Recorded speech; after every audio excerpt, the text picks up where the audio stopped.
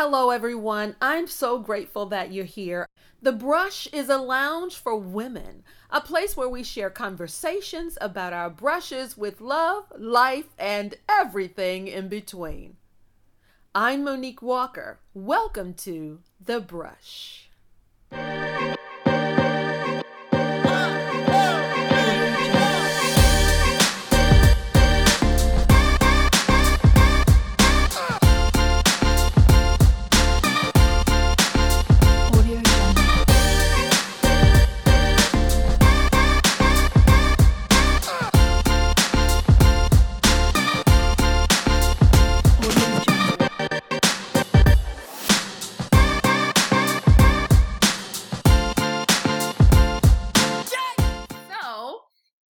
Hello, everyone. My name is Monique Walker, and welcome to The Brush. Adrienne Michelle Young is our guest today. Hello. Hey. With over 15 years of extensive experience, Adrienne has honed her skills as a marketing creative, producing for a variety of major networks, including ABC, BET, TV One, and Music Choice. And she's an award-winning producer, editor, director, all of that, creative. And I'm so excited to be talking to you today, Adrienne. What did I miss and what can you add? Talk to me a little bit about who you are and what you do. Tell our audience. Well, girl, you kind of summed it up. It's pretty amazing. I sound awesome. And you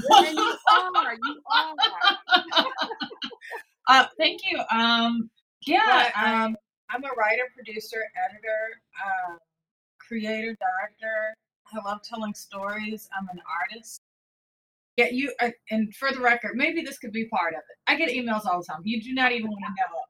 I probably a producer, right? Yeah, I can. Let me tell you how many emails I have right now. See, 21,352 emails. Wow, that's just work. Yes. Oh my God, that's big. So go ahead. You were telling us a little bit about who you are, and then when you're done, lead into what does all of that mean that you do? Because I think when I say I'm a producer, most people don't know what I'm talking about. Well, I can tell you in a nutshell. I've done documentaries. I've done long format shows, but my producing realm that I'm currently working in mostly is in the marketing entertainment world, which a lot of people don't know. But I'll just describe my day job just to make it more clear. Okay. I currently work for Disney ABC in New York. When I worked at ABC in New York, we called it ABC. Out here, we call it Disney because they're the boss and they pay the bills. So we're going to run with Disney ABC. So I currently work with at Disney ABC in the entertainment marketing department as a writer-producer. And I'm known around these lands as the next Thursday girl. So to explain a writer-producer, as you know, and any creative knows, it could be a vast variety of different names or titles or things you do. But currently, what pays my bills is being the next Thursday girl. What is the next Thursday girl, you ask? Yeah. The next Thursday girl is usually synonymous with a Shondaland show. Since season 11, I've been Grey's Anatomy's next Thursday girl and Station 19. I am their next Thursday girl, and I am teasing because that's what we do as next Thursday girls. So next Thursday girls are basically, which is me, that person that at the end of every episode when you have that amazing cliffhanger, and then the credits start rolling, and then you see next Thursday, splash, splash, splash, drama, tease, tease, tease. Yeah, that is me. So. So my job is to get people to want to, first of all, get people to know what's coming up and tease them about it and just keep them wanting more. So as a next Thursday girl and as an entertainment writer producer, I'm a trailer maker. So I produce trailers, promos, digital content, sneaks. We do specialty shoots. We do all kinds of things. So for the last several seasons and years, I've upset a lot of people with next Thursday cliffhangers.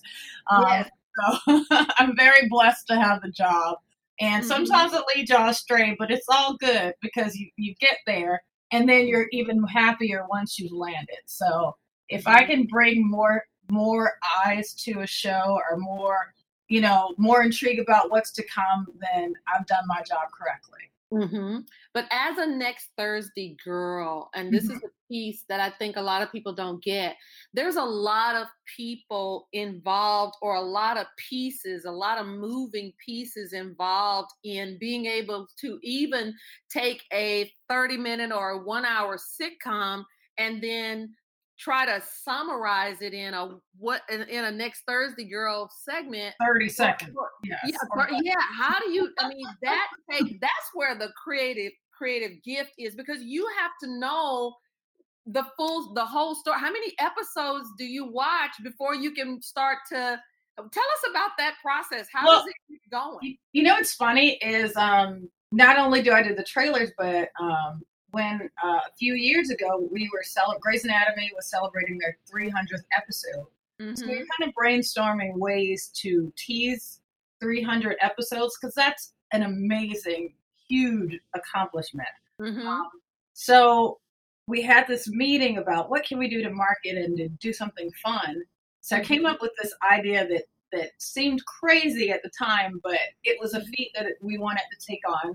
So it was to promote, to pay tribute to Grey's. So 300 episodes in 300 seconds. So each second of this piece that we did was from a different episode of Grey's. And it's almost like a timeline of the 300 episodes in the making. So it was crazy. So yes, I didn't start with Grey's. I started on season 11, and I watched as a fan beforehand. But I really got involved, and I am still to this day extremely involved in the characters, the developments, when someone dies off or when someone new comes, or the love triangles. We always kind of try to name them, and just all fun. But to answer your question about the trailers themselves, it depends. Like, you just have to kind of get the tone of the show right.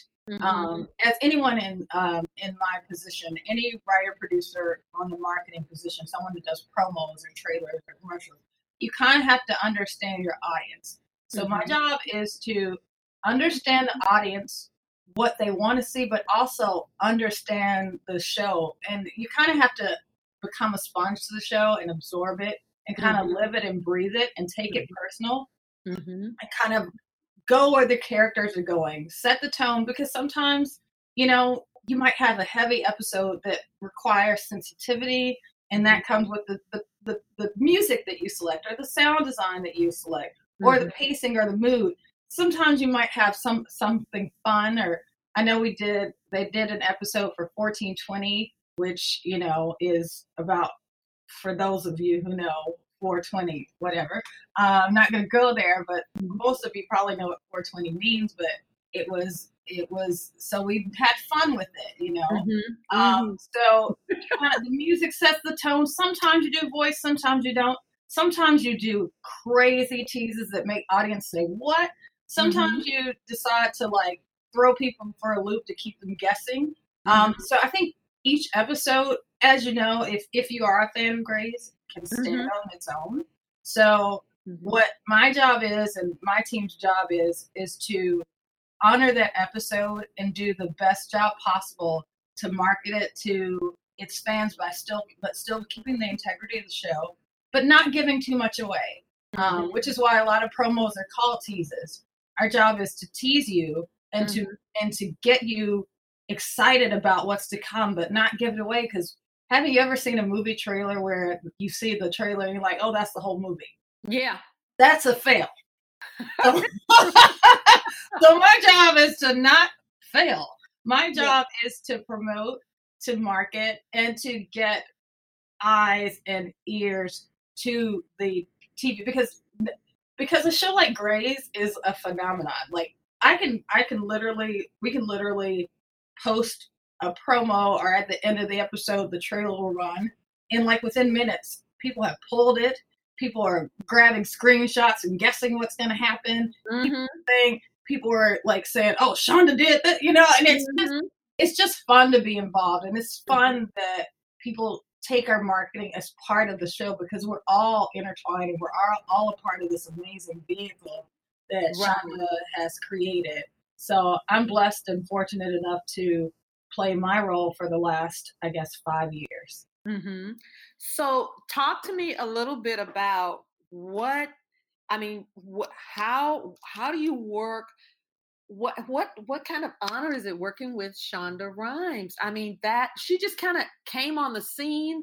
Nobody knew. I didn't know who she was, and then all of a sudden, there's this huge, conversation about this amazing woman, and then it's like one series, one show, and then another one, and then another one, and then the whole Thursday night lineup became Shonda World, and then there was It's phrases oh like yeah, it's Shonda Shonda Land. and Shondaville.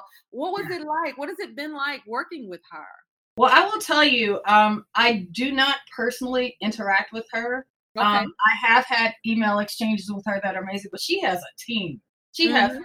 a a conglomerate team Mhm. of amazing people, and it's just huge. Like she has the Netflix thing happening, the ABC thing happening. So there's a lot of hierarchy and chains you have to go up to get to her. But I Yeah. will tell you, when the season where they killed off McDreamy, we did email, Mhm. and one of the things I respected most about working with her, though Mhm. I've had few brief encounters with her via email, was she is a boss and she knows what she wants and Mhm. she's honest and direct. And we did this marketing campaign that I personally thought was amazing and great. And we had this is when the fight song was out, and it was just Mhm. like, Meredith overcoming this and getting Mhm. back to her life after losing her husband. And we did this whole campaign that as a network we were proud of. We Mhm. were very proud of it. But Mhm. we shared it with Shonda, and she was like, I don't like it, and this is why. I'm not going Mm. to go into the whys of it because that's probably something I should not share. But what I loved most about it is number one, that's some boss stuff, and not everyone can take that. And Yeah. not everyone says that. But number two, not only did she say I don't like it, but she actually broke down why. And Yeah. we were able, or I personally was able to get into her mind and see how she worked. And it just Mhm. clicked for me, and I was like, okay, got it. So Mm. sometimes our perspective could be one way and we're thinking something else, but Mhm. then you connect with the person that creates it and they're like, no, this is it. So then it's just like it was a mind-blowing game changing experience for me. And Wow. kind of helped shape how I move forward in doing Mhm. marketing for her shows. Mhm. Wow, that's amazing. She is She phenomenal. Even absolutely to is. listen to her speak in any conversation, it's like she's on, she's in another realm. I mean, you just have to take Absolutely. everything that she says and kind of absorb it for a little while and then come back. I was just, really, really so proud of her, to hear and to see her come onto the scene and all of the twists and the turns and Oh yeah. episode of everything. And it did start with me with Grey's Anatomy, but then How to Get Away with Murder and all of the others. Scandal. Yeah, Scandal. Oh my God, it was just phenomenal. No, Really, really she amazing. is a beast. She is amazing. I Yeah. love her. I am claiming and I'm putting out there that I'm going to be working closer to her in the near future, and it's going to Mm-hmm. be amazing, and we'll be Yes. best friends in my head, and then reality one day we'll see. But Yeah. anyway, we're going to keep it Yeah, going. me too. And I know you can do it because you've got that. So talk to me a little bit about how you broke into the industry, because I mean we have a Louisiana background, a connection in New Orleans. You kind of got to start like I did. I was working at the Access Channel in New Orleans and training at all of these access channels and all of this kind of stuff. And you were right there doing some of the same kind of stuff. I was. Mhm. I Tell me. actually I actually kind of stumbled upon this whole industry. Like Mhm. both of my parents are artists, and when I went to University of New Orleans, and I was actually an art major. Mhm. And from being an art major, you're creative, so like, and I'm coming like in the shadows of my father, who like he can just pick up a pencil and then some magic thing appears on canvas that Mhm. you just can't mimic or replicate. Mhm. Um, So I was an art major, and I was doing it, and I loved it, but I didn't think I was that great. But I knew I had potential, and I decided for fun to take some. You know, how you could take these 1 credit classes. So decided to take some film classes and some TV classes and an avid editing class. So I was taking all these little side classes, and one of the jobs was, they wanted us to create some student film. There was a student film festival. So I was like, you know what? I'm going to try that. So but I wanted to understand the process. I didn't want to just direct it and write it. I wanted to understand every facet of it. Yeah. So I took the Avid class to learn how to edit it. I worked with directors to learn how to direct and write it. And so I did these little things. And around that same time, I took an internship at New Orleans Video Access Center, which was a nonprofit spot. You know, Novak? Yes, you do. So we rented equipment for Sally Two Shoes to make her wedding videos. But we also would edit them, and we would also teach classes and do those kind of things. So as I was learning how to create my own film, which was called The Awakening, and it was so great that we had to do the sequel, Awakening Part 2. You can't check it out in a theater. It's in a special VHS collection somewhere. But I have no idea. I want to find it. It was so good. But anyways, because I had taken these Avid classes, and I was started off at Novak as an intern. They were still using like the old school big walk in the room, and like the whole room is an edit system. I know. And then Lord, I know. Right, and then everything was like, you can't mess it up because it's going right to the tape. It wasn't like the digital world. Yeah. But they did have one young guy. His name was Scott, who had an Avid in the back room. So I would ask him like, "Hey, I'm learning this, and I'm doing this in school. Can I practice and shadow you?" So because a lot of people, and if you're in the industry, and if you've been in the industry for a while, you'll meet those old heads that aren't ready to evolve. I call them circus. Girl, yeah. They're like, back in 1990 or I know. we did it this way and we did it that way. And it's that circa mentality where they're stuck in that box and they're not willing to evolve. So fortunately for me, God had other plans. So because the circus weren't willing to evolve, I was able to sit with the Avid editor, the one young guy that worked there, and he let me shadow him. So he would do shows and cut Sally Two Shoes wedding videos. And, so while I'm learning to do the film at school, I was shadowing him at work and at my internship. And he ended up leaving Novak to get a job outside of the nonprofit world, like a real Avid paying job, which back in the day, Avid paying jobs were pretty amazing. They didn't have an Avid editor. They didn't have anyone there that knew how to use the Avid. And they didn't have anyone there was one woman, Donna, who I love, who learned how to use it, but they didn't have enough heads to know the Avid. So I was hired while I was still in school to become their Avid editor. Wow, that's so it was a blessing. It was a blessing that came to me, and I was able to do my school projects there, do Sally Two Shoes wedding videos, and because of my skills and because of my youth, our creative director at the time wanted to, since it was also a nonprofit, start this film video workshop for underprivileged and the youth of New Orleans. So I was asked to co-direct that. So we taught all these young kids from different walks of life how to write, shoot, edit, direct, and produce PSAs. So as I'm learning at school, I'm teaching at work. So it was like this amazing thing that was happening. So from there, I was blessed to teach that. That's actually one of the highlights of my career. All these years later, just to be able to teach kids that may not have had the opportunity or thought they had the opportunity that this is something, and you can use your voice to Mhm. create something. And Mhm. you also, have a voice. A lot of people don't realize they have a voice, and Yes. you can fight for passion projects. So we did a lot of PSAs that Mhm. actually aired locally. And from there, I got a job at the local NBC. Mhm. Then I got a job at WDSU.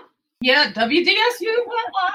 And then I did like some of the craziest. I was a commercial producer there, so I did like I can't even remember, but those car commercials where everyone yells, "Come on down."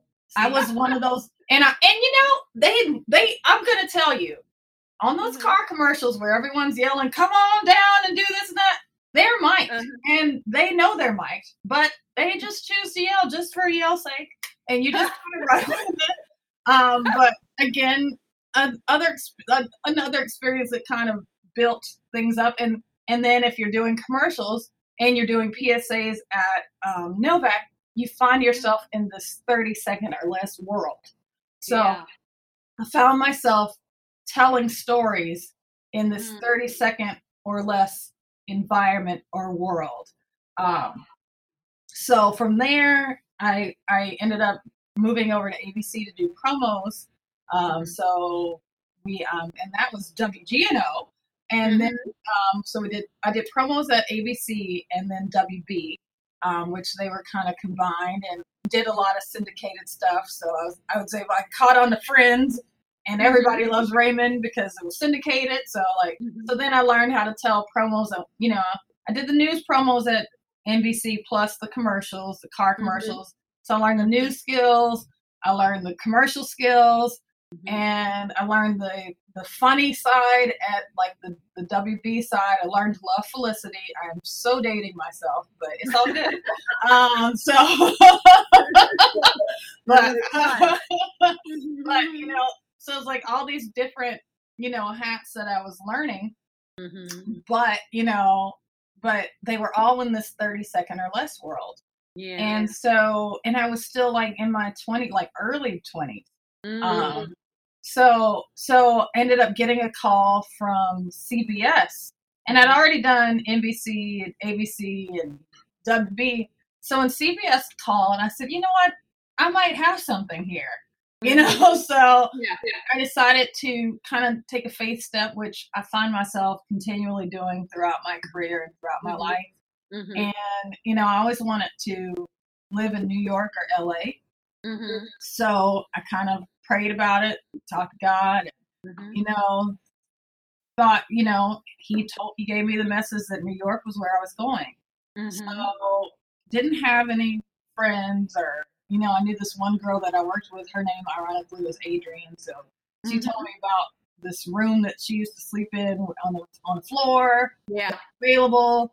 So I kind of started making the plan. So I transitioned. My parents are divorced, so they live in Louisiana. My mom is in Louisiana. My dad is in Ohio. So I naturally made the transition from New York, from Ohio to New York. So I set some dates on my hand. I wrote the date every day and prayed over it, worked towards it. What didn't fit in my car in Louisiana was left behind. And what didn't fit in 2 suitcases didn't make it to New York. So I was like a 2 backpack and a dream kind of person. I was walking around with my VHS tape, like, bam, hire me, like knocking on doors and businesses, which you don't do. And people don't do that.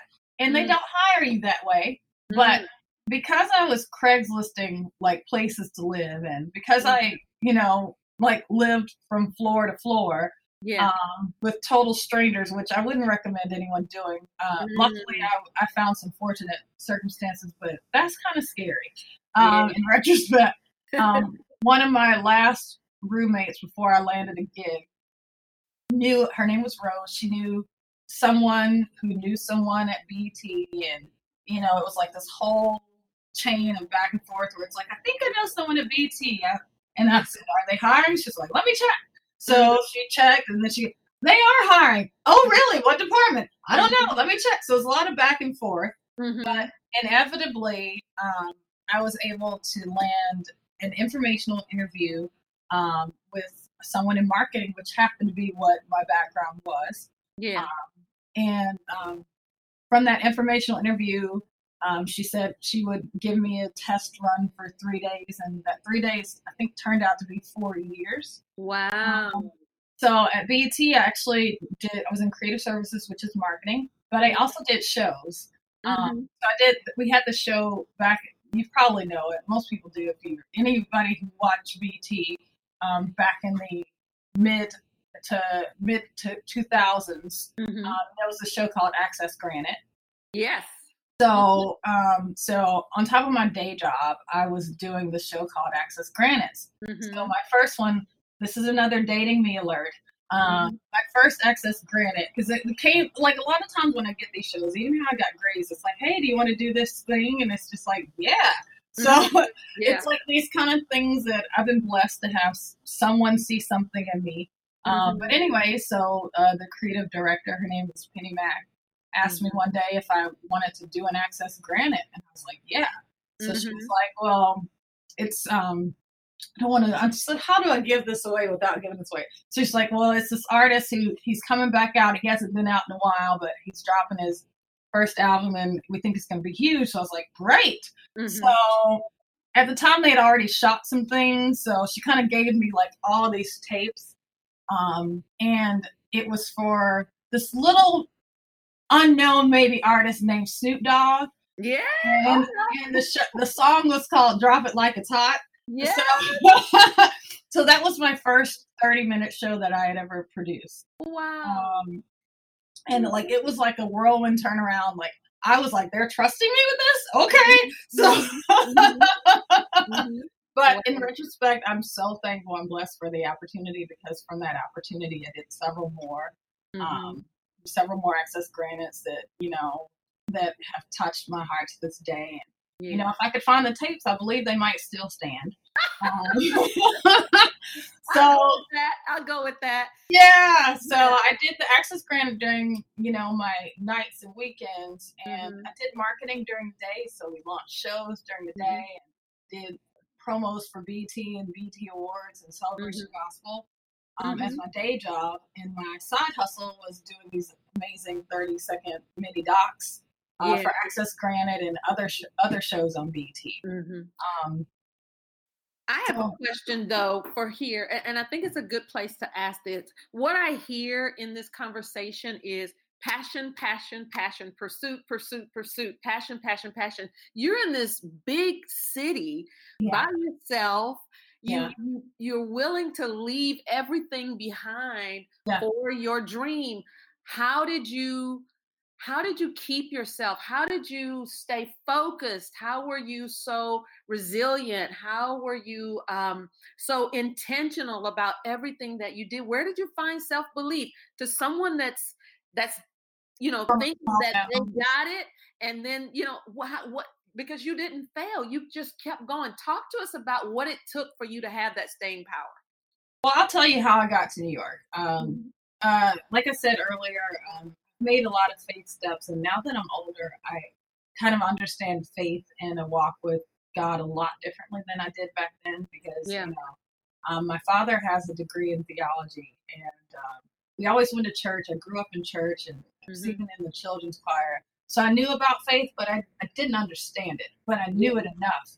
So I always felt this calling.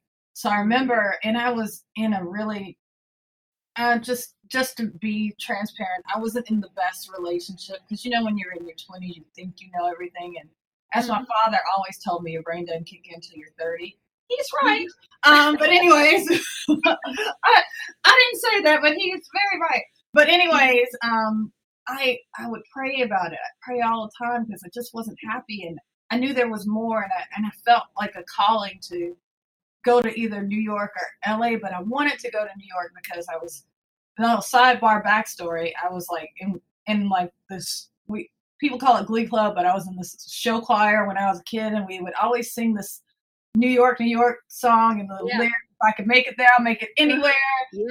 I lived and breathed those lyrics, and I just always wanted it. But I'm like, how is a young girl from Shreveport, Louisiana, gonna make it in New York, and like it just was on my heart, but I wanted to do it. So I remember praying about it, and I asked God for a sign. So I would encourage you guys to pray over things and ask God for a sign, because He will deliver. Yeah. And I remember coming home, and like I said, I didn't really know anyone in New York at the time, but I knew that that's where I was feeling like I was supposed to go. And again, this is another dating me moment. When I came in the house, my answering machine was flashing. So on my answering machine, New York, New York was flashing. No. I just fell to my knees, cried, prayed, all that, because it was just like, my God, I'm going to New York. So one of the things you do when you make these faith steps is you prepare. So as you prepare, you mentally prepare. So one of the pieces of advice I give mentees and just anyone that ever comes across my path is to set dates and prepare for it, and trust and believe and have faith that things will come together. So like I left New Orleans and went back home to Ohio, my father's house. And I took a job that I knew I would be happy in. And of course, everyone around me was afraid, like, oh, you want to go to New York? It's scary. You don't know it. You'll get shot and killed, all these things people say. But I just knew after that answer machine flashing, there was no turning back. Yeah. So what I did was I took this job. I won't name the name of the company, but it was a place where you answer calls and people yell at you. I won't name the name, but I purposely, because I gave myself 3 months to prepare myself mentally for my next chapter. So what I do every day is I'd write the date. I had this date, I think it was February 3rd, so I put 2-3 like on my hand. So every day I would write it anew. So whenever I was at this call center and someone yelled at me or screamed at me, I just look at the date and just remember, this is temporary. This is temporary. Wow. So I just every day mentally prepared. And I know my parents said, well, why don't you get a job at the news station here?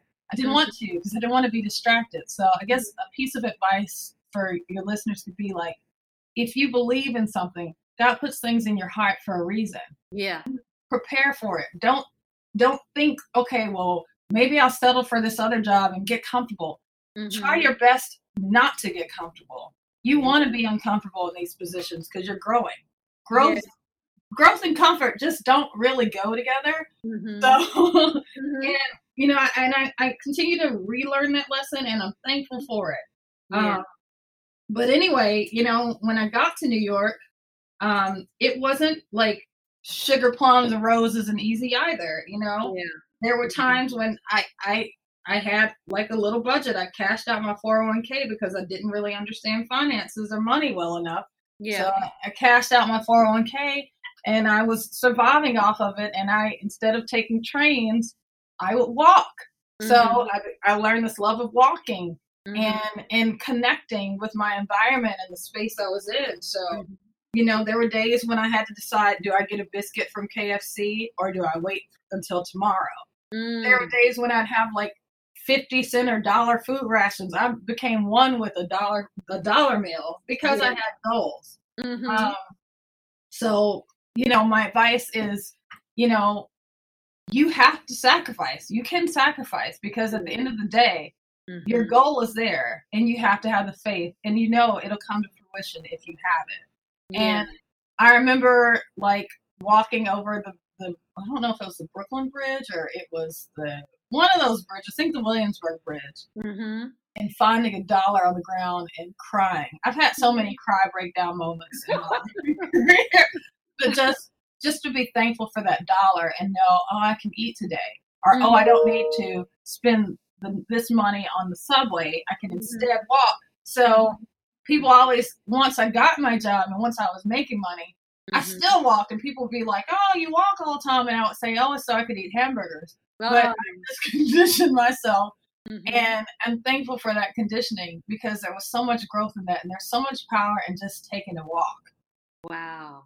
That is just an amazing story. So many people decide I'm going to be a producer. I'm going to Hollywood. Everybody's dream is to go to Hollywood. And a Yeah. lot of times they don't do the work, because I don't care if you get there and you think you've got your best product or your best project. Some of the biggest blows to people is to get to California or to New York, Hollywood or to New York, and discover that what they had, really, they didn't do the work, and it's so crushing.